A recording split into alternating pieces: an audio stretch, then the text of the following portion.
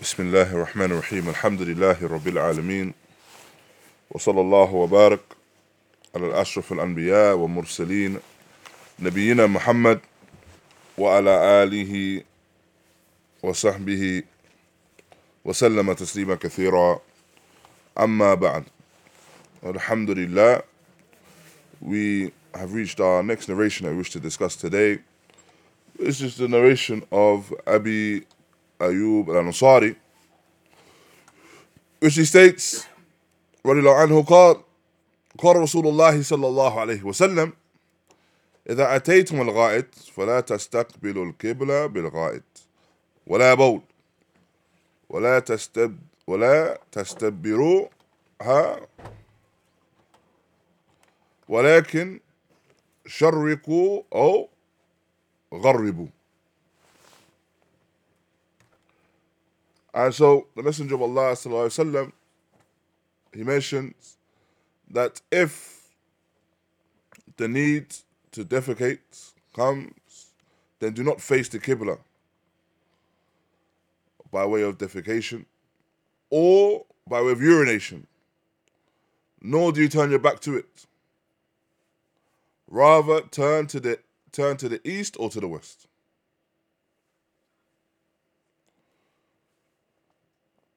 And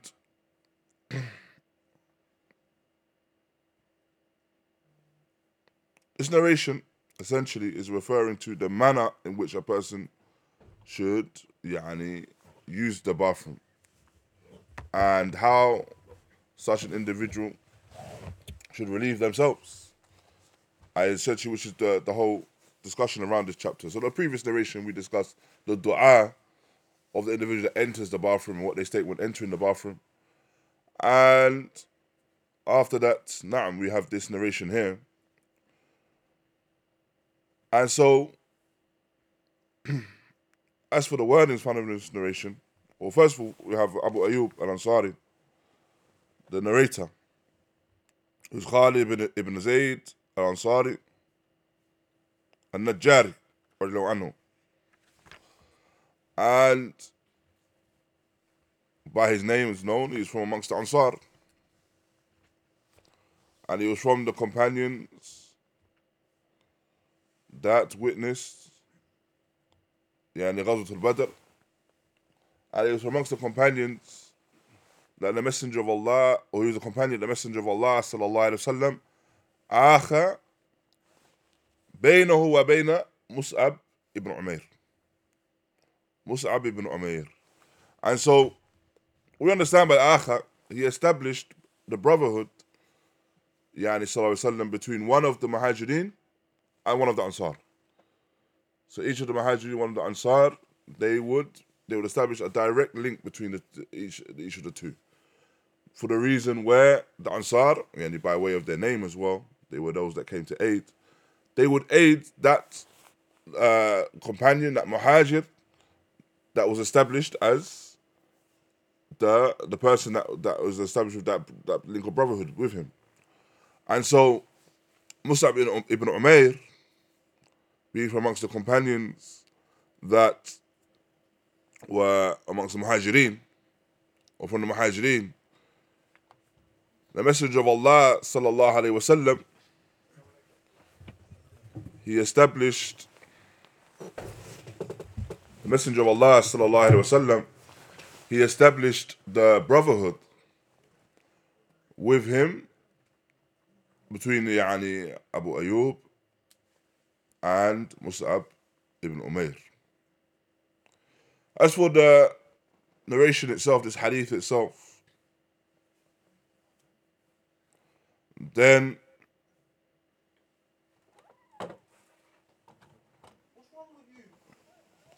as for the narration itself, then this is in relation to the hukum, the ruling of istiqbal al-qibla wa istidbariha hala qada al-haja. So the ruling in relation to the person fulfilling one's need, using the bathroom and facing the qibla or turning their back towards it. This is the mawdu' of the hadith and the rulings there within.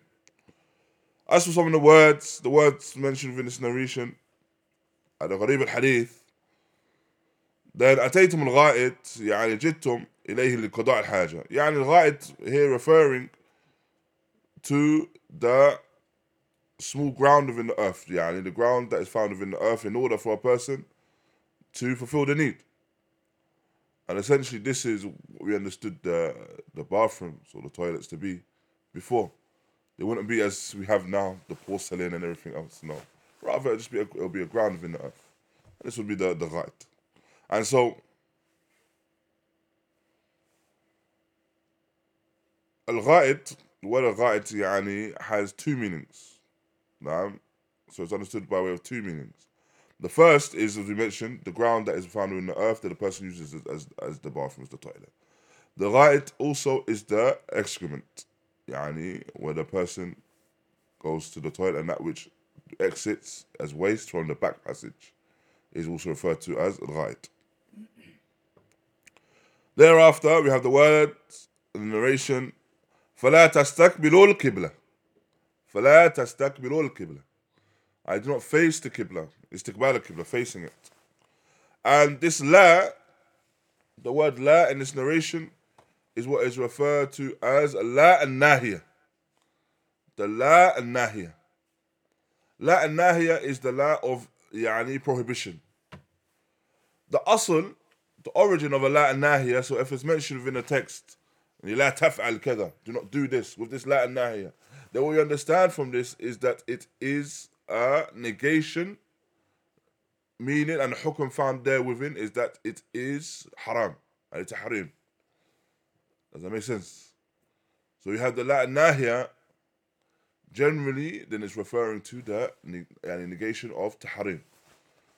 When would it not be for tahrim? When would it not be for tahrim? Something we discussed, I believe, previously.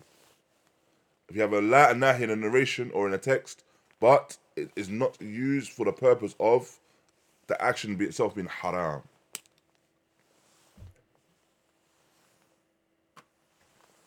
Emphasis, not necessarily emphasis. There's another text that indicates not haram. How would the other text indicate it's not haram though?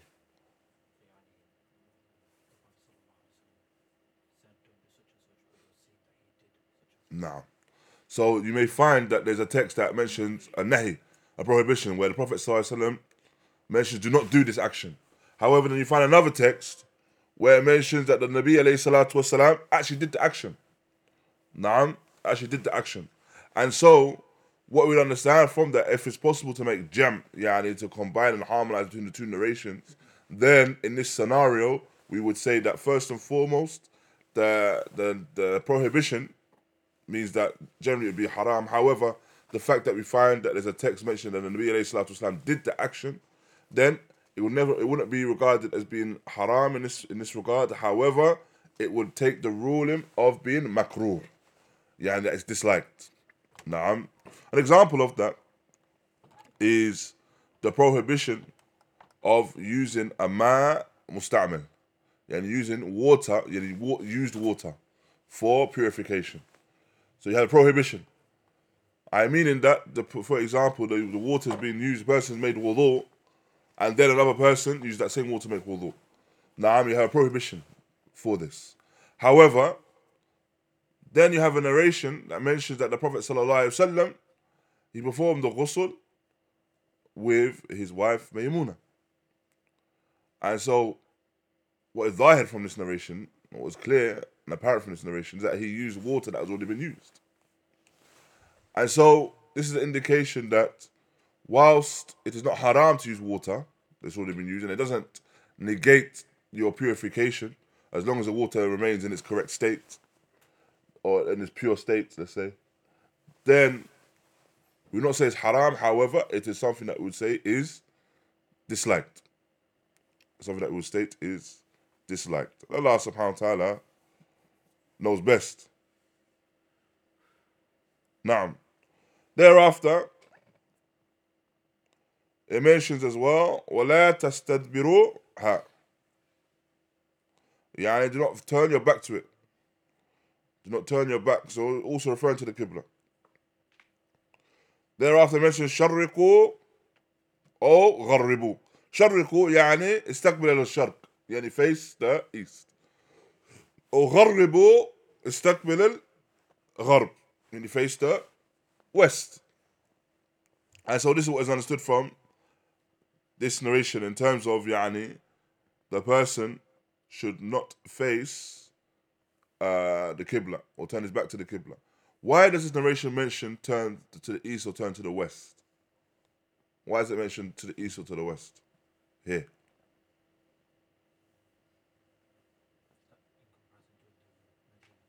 No, because it's something which is relative to when when the Nabi alayhi salatu wasalam is discussing the narration, and to the south of Medina is the Qibla. Now in the south direction.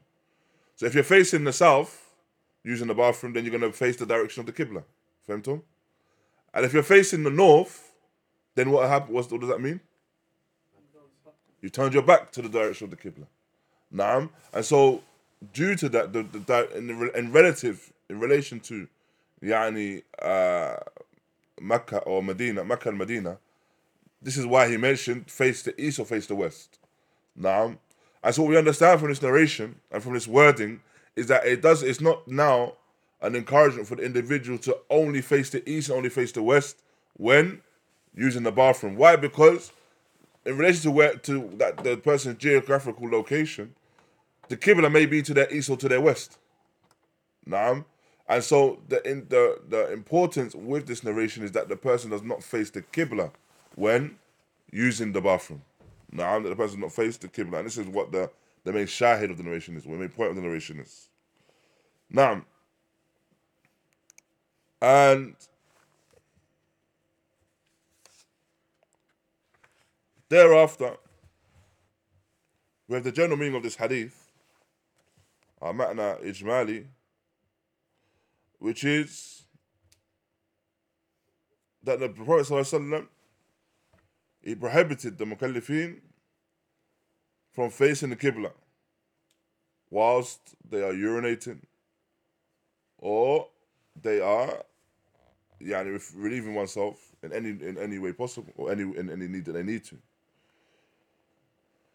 And so, likewise, he prohibited the individual from turning their back, and turn their back against the Qibla as well. And he commanded to turn to the east or to the west, as we found in this narration. What we understand from this narration and what we can take from it, first and foremost, is the tahrim. And it's haram to face the Qibla or to turn one's back to it. Naam. It's haram to do so whilst using the bathroom, whilst relieving oneself. Why? Because it's mentioned, the asl of the manhiyat,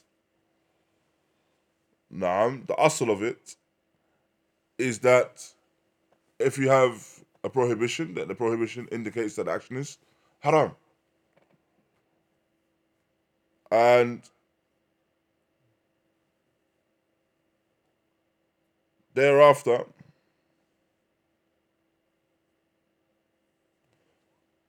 someone will argue, though, however, that there are other narrations that mention some other narrations that will mention that there were times the Prophet ﷺ did face the Qibla. There were times where he ﷺ did face the Qibla. And an example of that is the hadith of Ibn Umar. The hadith of Ibn Umar. As well as the hadith of Jabir ibn Abdullah, which is found in Sunan Abi Dawud and Tirmidhi.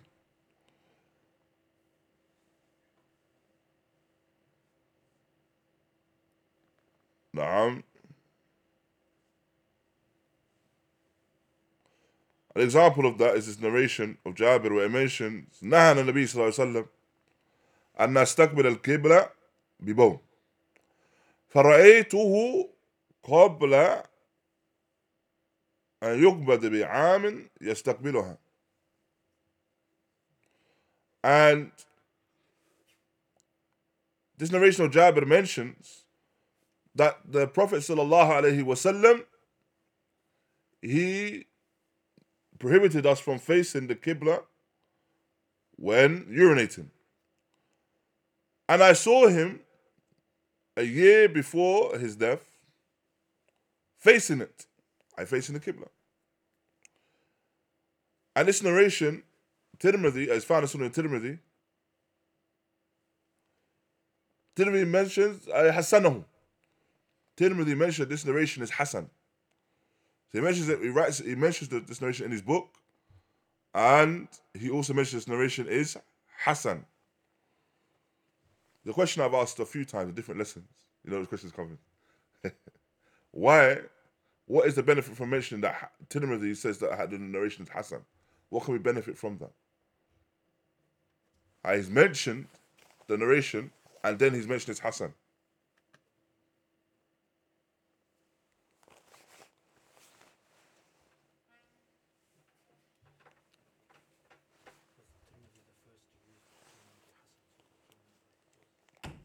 Was it the first to use the terminology Hassan? I don't believe so. No.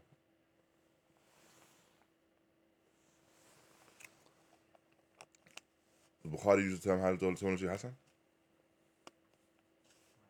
No. And Bukhari is from the Shuyukh of? No. Why? What can we benefit from that? Tirmidhi said, this is the hadith, and it's Hassan. No, it's Hassan. He said Hassan.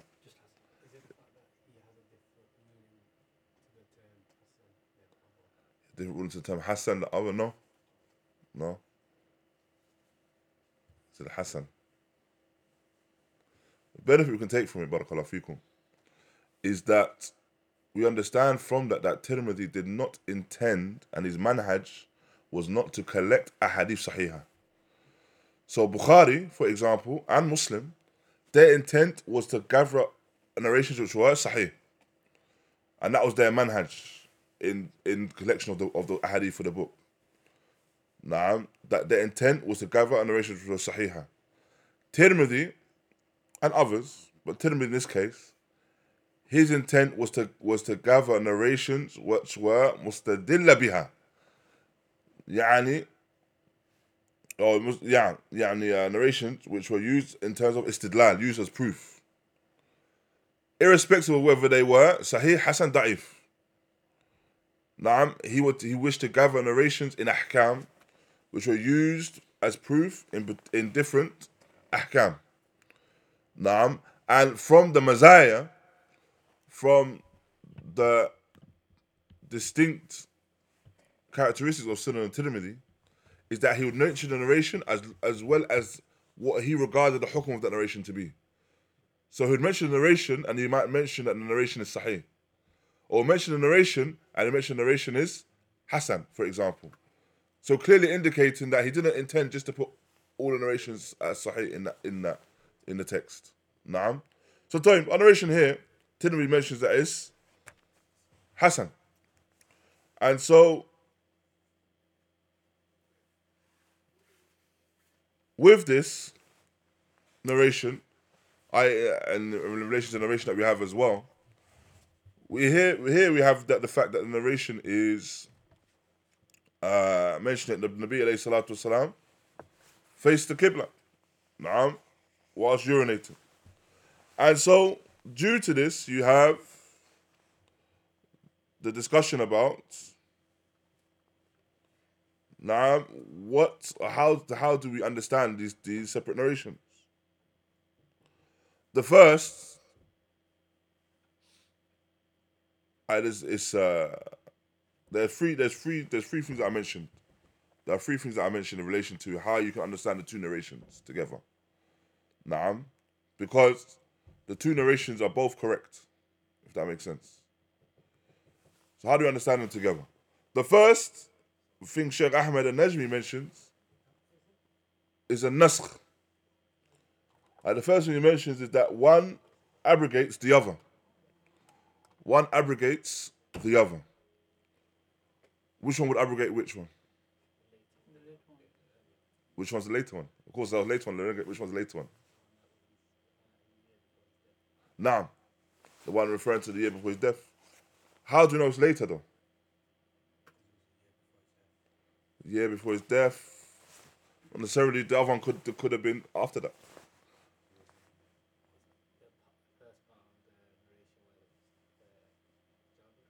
Now, first part of the narration of Jabir, where he actually explicitly says that we were prohibited.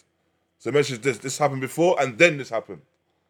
Naam. And so this indicates that it's linear. Naam, that it's one thing after the other.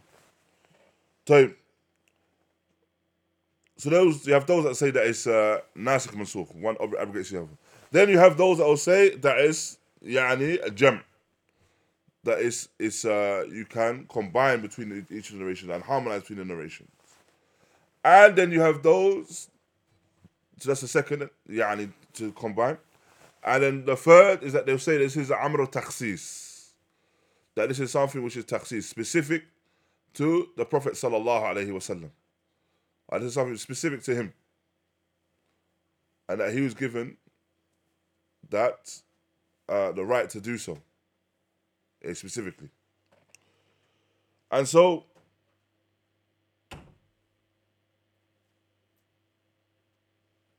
with this, and Allah Ta'ala knows best, when you look at the affair of the jam, then how do you think they would make jam based on what we mentioned earlier? How do you think they will harmonize through the narration?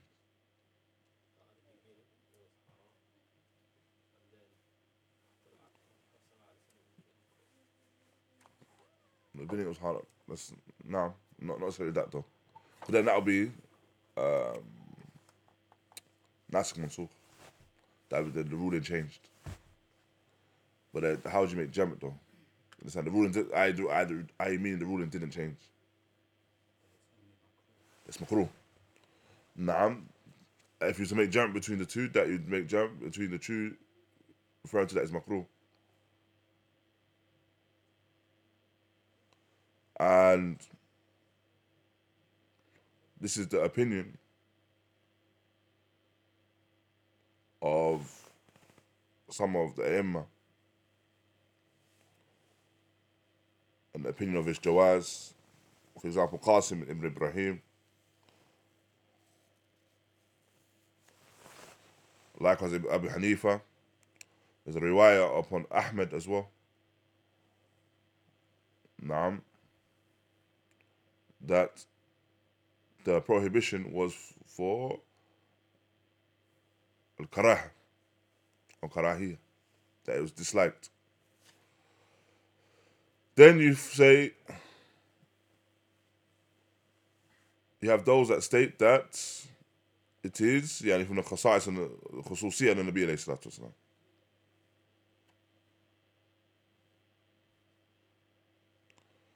And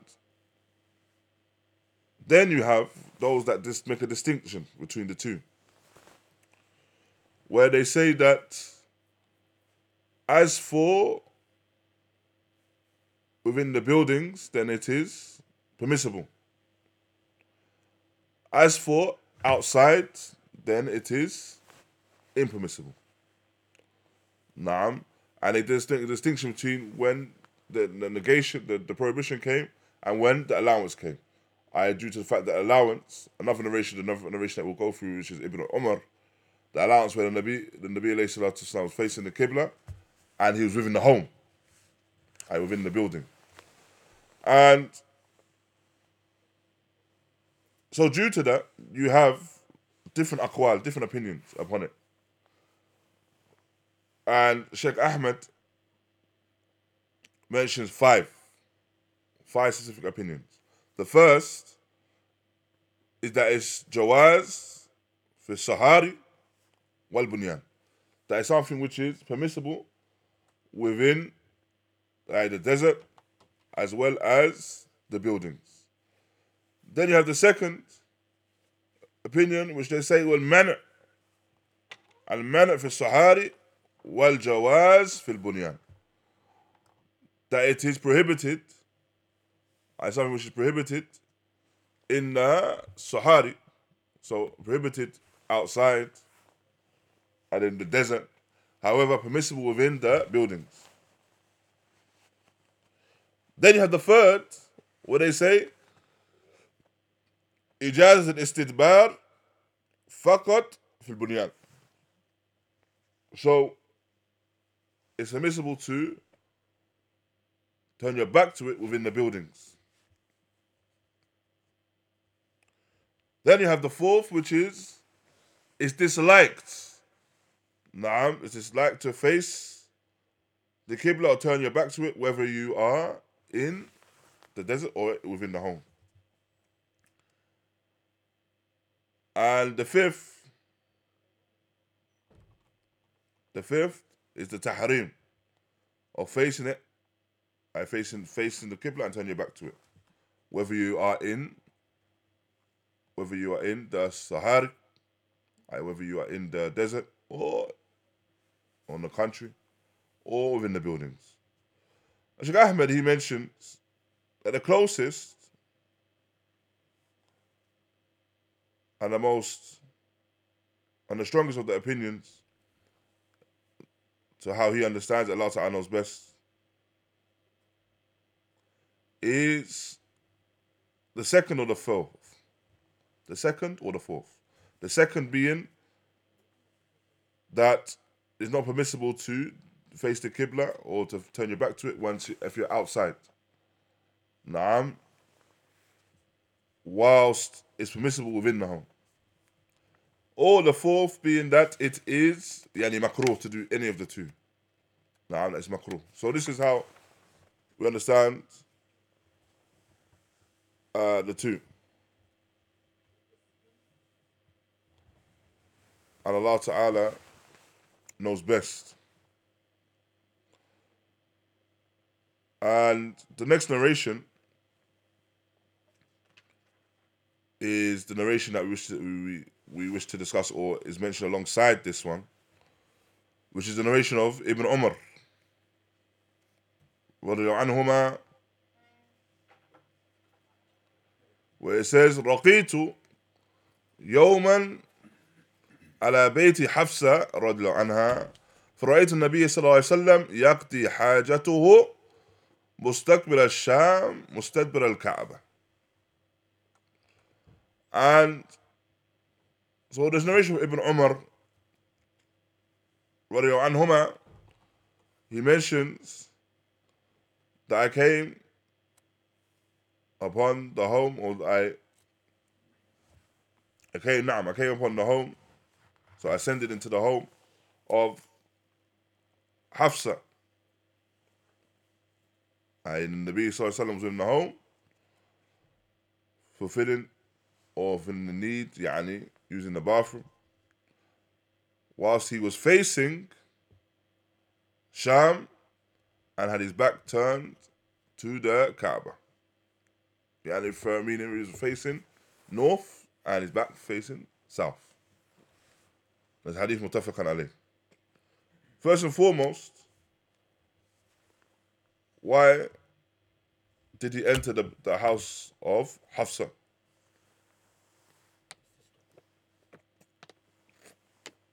Enter the house of Hafsa because he's of course his sister, Hafsa bint Umar ibn Khattab. And so what we understand from this narration as well is the permissibility of entering upon the home. If there's an understanding that you can enter upon the home of someone and ascend into a home of someone, the permissibility of doing so if there is a relation, if they're related to, and there's an understanding. So it doesn't mean anyone. You don't just walk into your neighbor's house. Rather, if you're talking about a relative, and no doubt, this narration referring to Abdullah ibn Umar, who was the son of Ibn Khattab, and he entered the home of Hafsa, who was the daughter of Ibn Khattab, his sister. And Abdullah ibn Umar, radiyallahu anhu, he was from those that embraced Islam at a young age, in their youth. And he embraced Islam alongside his father, Umar ibn Khattab. And he performed the hijrah to Medina. However, he was not present at the battle of Badr nor the battle of Uhud. Why? He was young age. Nah, because of his young age. And what was stated to him, or when he was permitted at what age? 15. Nah, he was permitted at the age of 15. So we understand from this, and that what is derived from this is what, Barakallahu Feekum?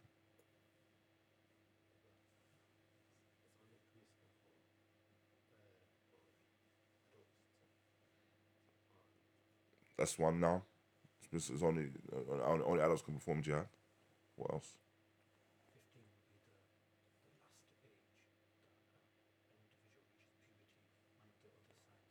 Nah. And if none of the other signs of puberty are present, then 15 is the last indication that the person has reached puberty. The person's become baligh. So, if none of the other signs are there, then we know that the person is baligh by the fact that they've reached the age of 15. Barakallahu feekum. And this is what we understand from this narration. Also, he was from amongst the Abadila, the four of the companions that were similar in age or young in age, and regarded as being from amongst the fuqaha of the companions. So regarded as being from amongst the fuqaha of the companions. And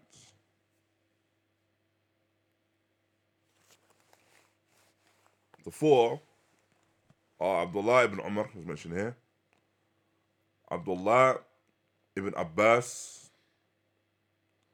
Abdullah ibn Amr, and Abdullah ibn Zubair. These four are mentioned together as mentioned because they were all similar in age, all shared the name Abdullah, and were all regarded as being from amongst the fuqaha of the companions. And so that's the reason why you do not find companions such as Abdullah ibn Mas'ud mentioned amongst them, is due to the fact that he was not similar in age to them. Rather, Abdullah ibn Mas'ud was from the kibar of the companions. He was from those that were the elders amongst the companions. And so, what we understand from this narration, the general meaning of this narration here, barakallahu feekum, is that Abdullah ibn Umar ascended into the home of his sister Hafsa bint Umar ibn Khattab. Of course, Hafsa was the Zawjat al-Nabi sallallahu alaihi wasallam, from amongst the wives of the Prophet sallallahu alaihi wasallam. And so, in doing so, وقع نظره على النبي صلى الله عليه وسلم. And so in doing so, he ended up, his glance ended up catching the Prophet صلى الله عليه وسلم, and this was whilst he was in a state of urinating, facing the Bayt al-Maqdis, facing the north, and his back towards the Kaaba, the south. And so, this is why we mentioned the previous ruling regarding the permissibility of doing so within the buildings. Why? Because this narration occurs within the buildings, whilst the prohibition is understood to be in the Sahara. And Allah Ta'ala knows best. And bi'idhnillah, we'll conclude with these two narrations. We'll conclude here, inshallah. And bi'idhnillahi ta'ala, in our next lesson, continue with our discussion regarding the Qada al-Haja, Tahara. And the next thing we wish to discuss will be the affair of al-Istinja, how one cleans oneself after using the bathroom. And Allah Ta'ala knows best. Jazakumullah khaira. Wa barakallahu feekum. وصلى الله وبارك على نبينا محمد وعلى آله وصحبه وسلم. No.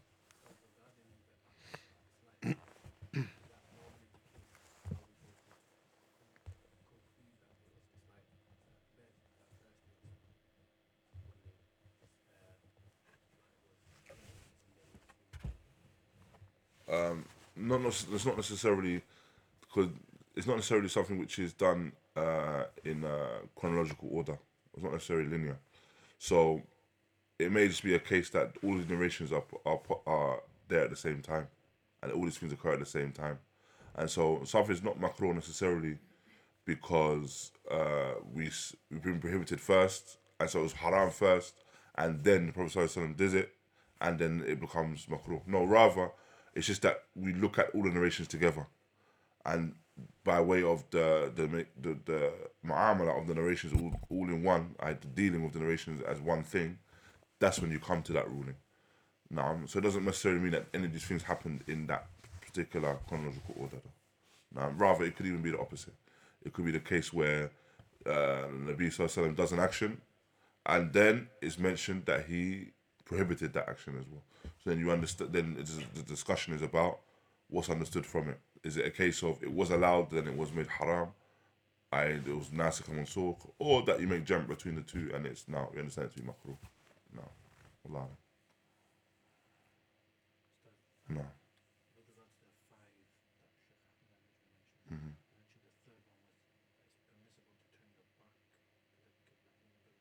Mm-hmm.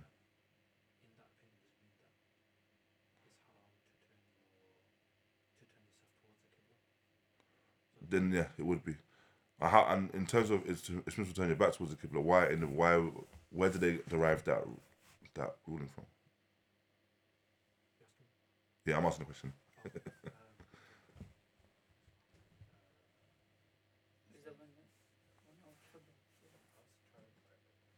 Okay. As we see that when Abdullah bin Umar entered the house of Hafs, Right, so so the Prophet Muhammad due to that narration. No, due to that narration. No.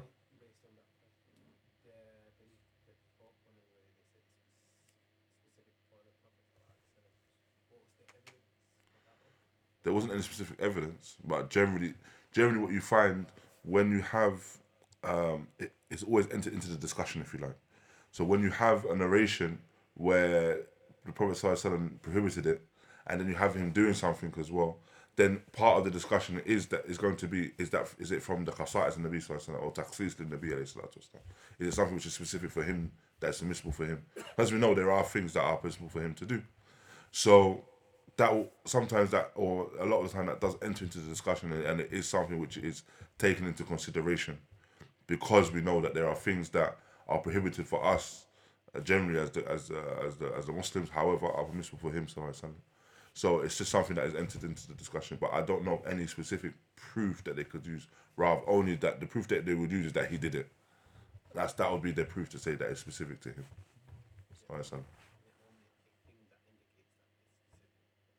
There's usually something that indicates specifically to him, and then an explanation as well as to why these things are specific to him.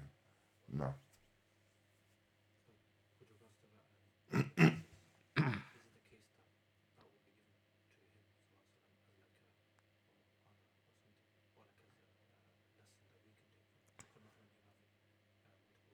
No.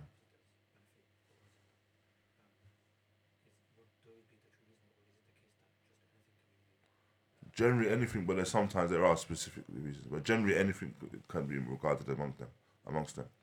Generally, what you find as well is that there something that's made specifically permissible for him is for a benefit of the ummah, yeah, generally as well. So the example you gave in terms of him having being permitted to have more than four wives, the benefit for that was to strengthen the ties that the Muslims had and the relationship that the Muslims had.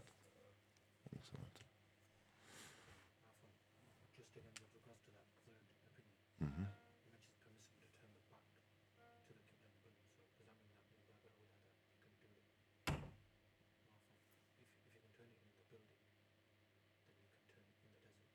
No, no, because it's referring to turn your back. Just turn your back to the qibla would only be done in the building.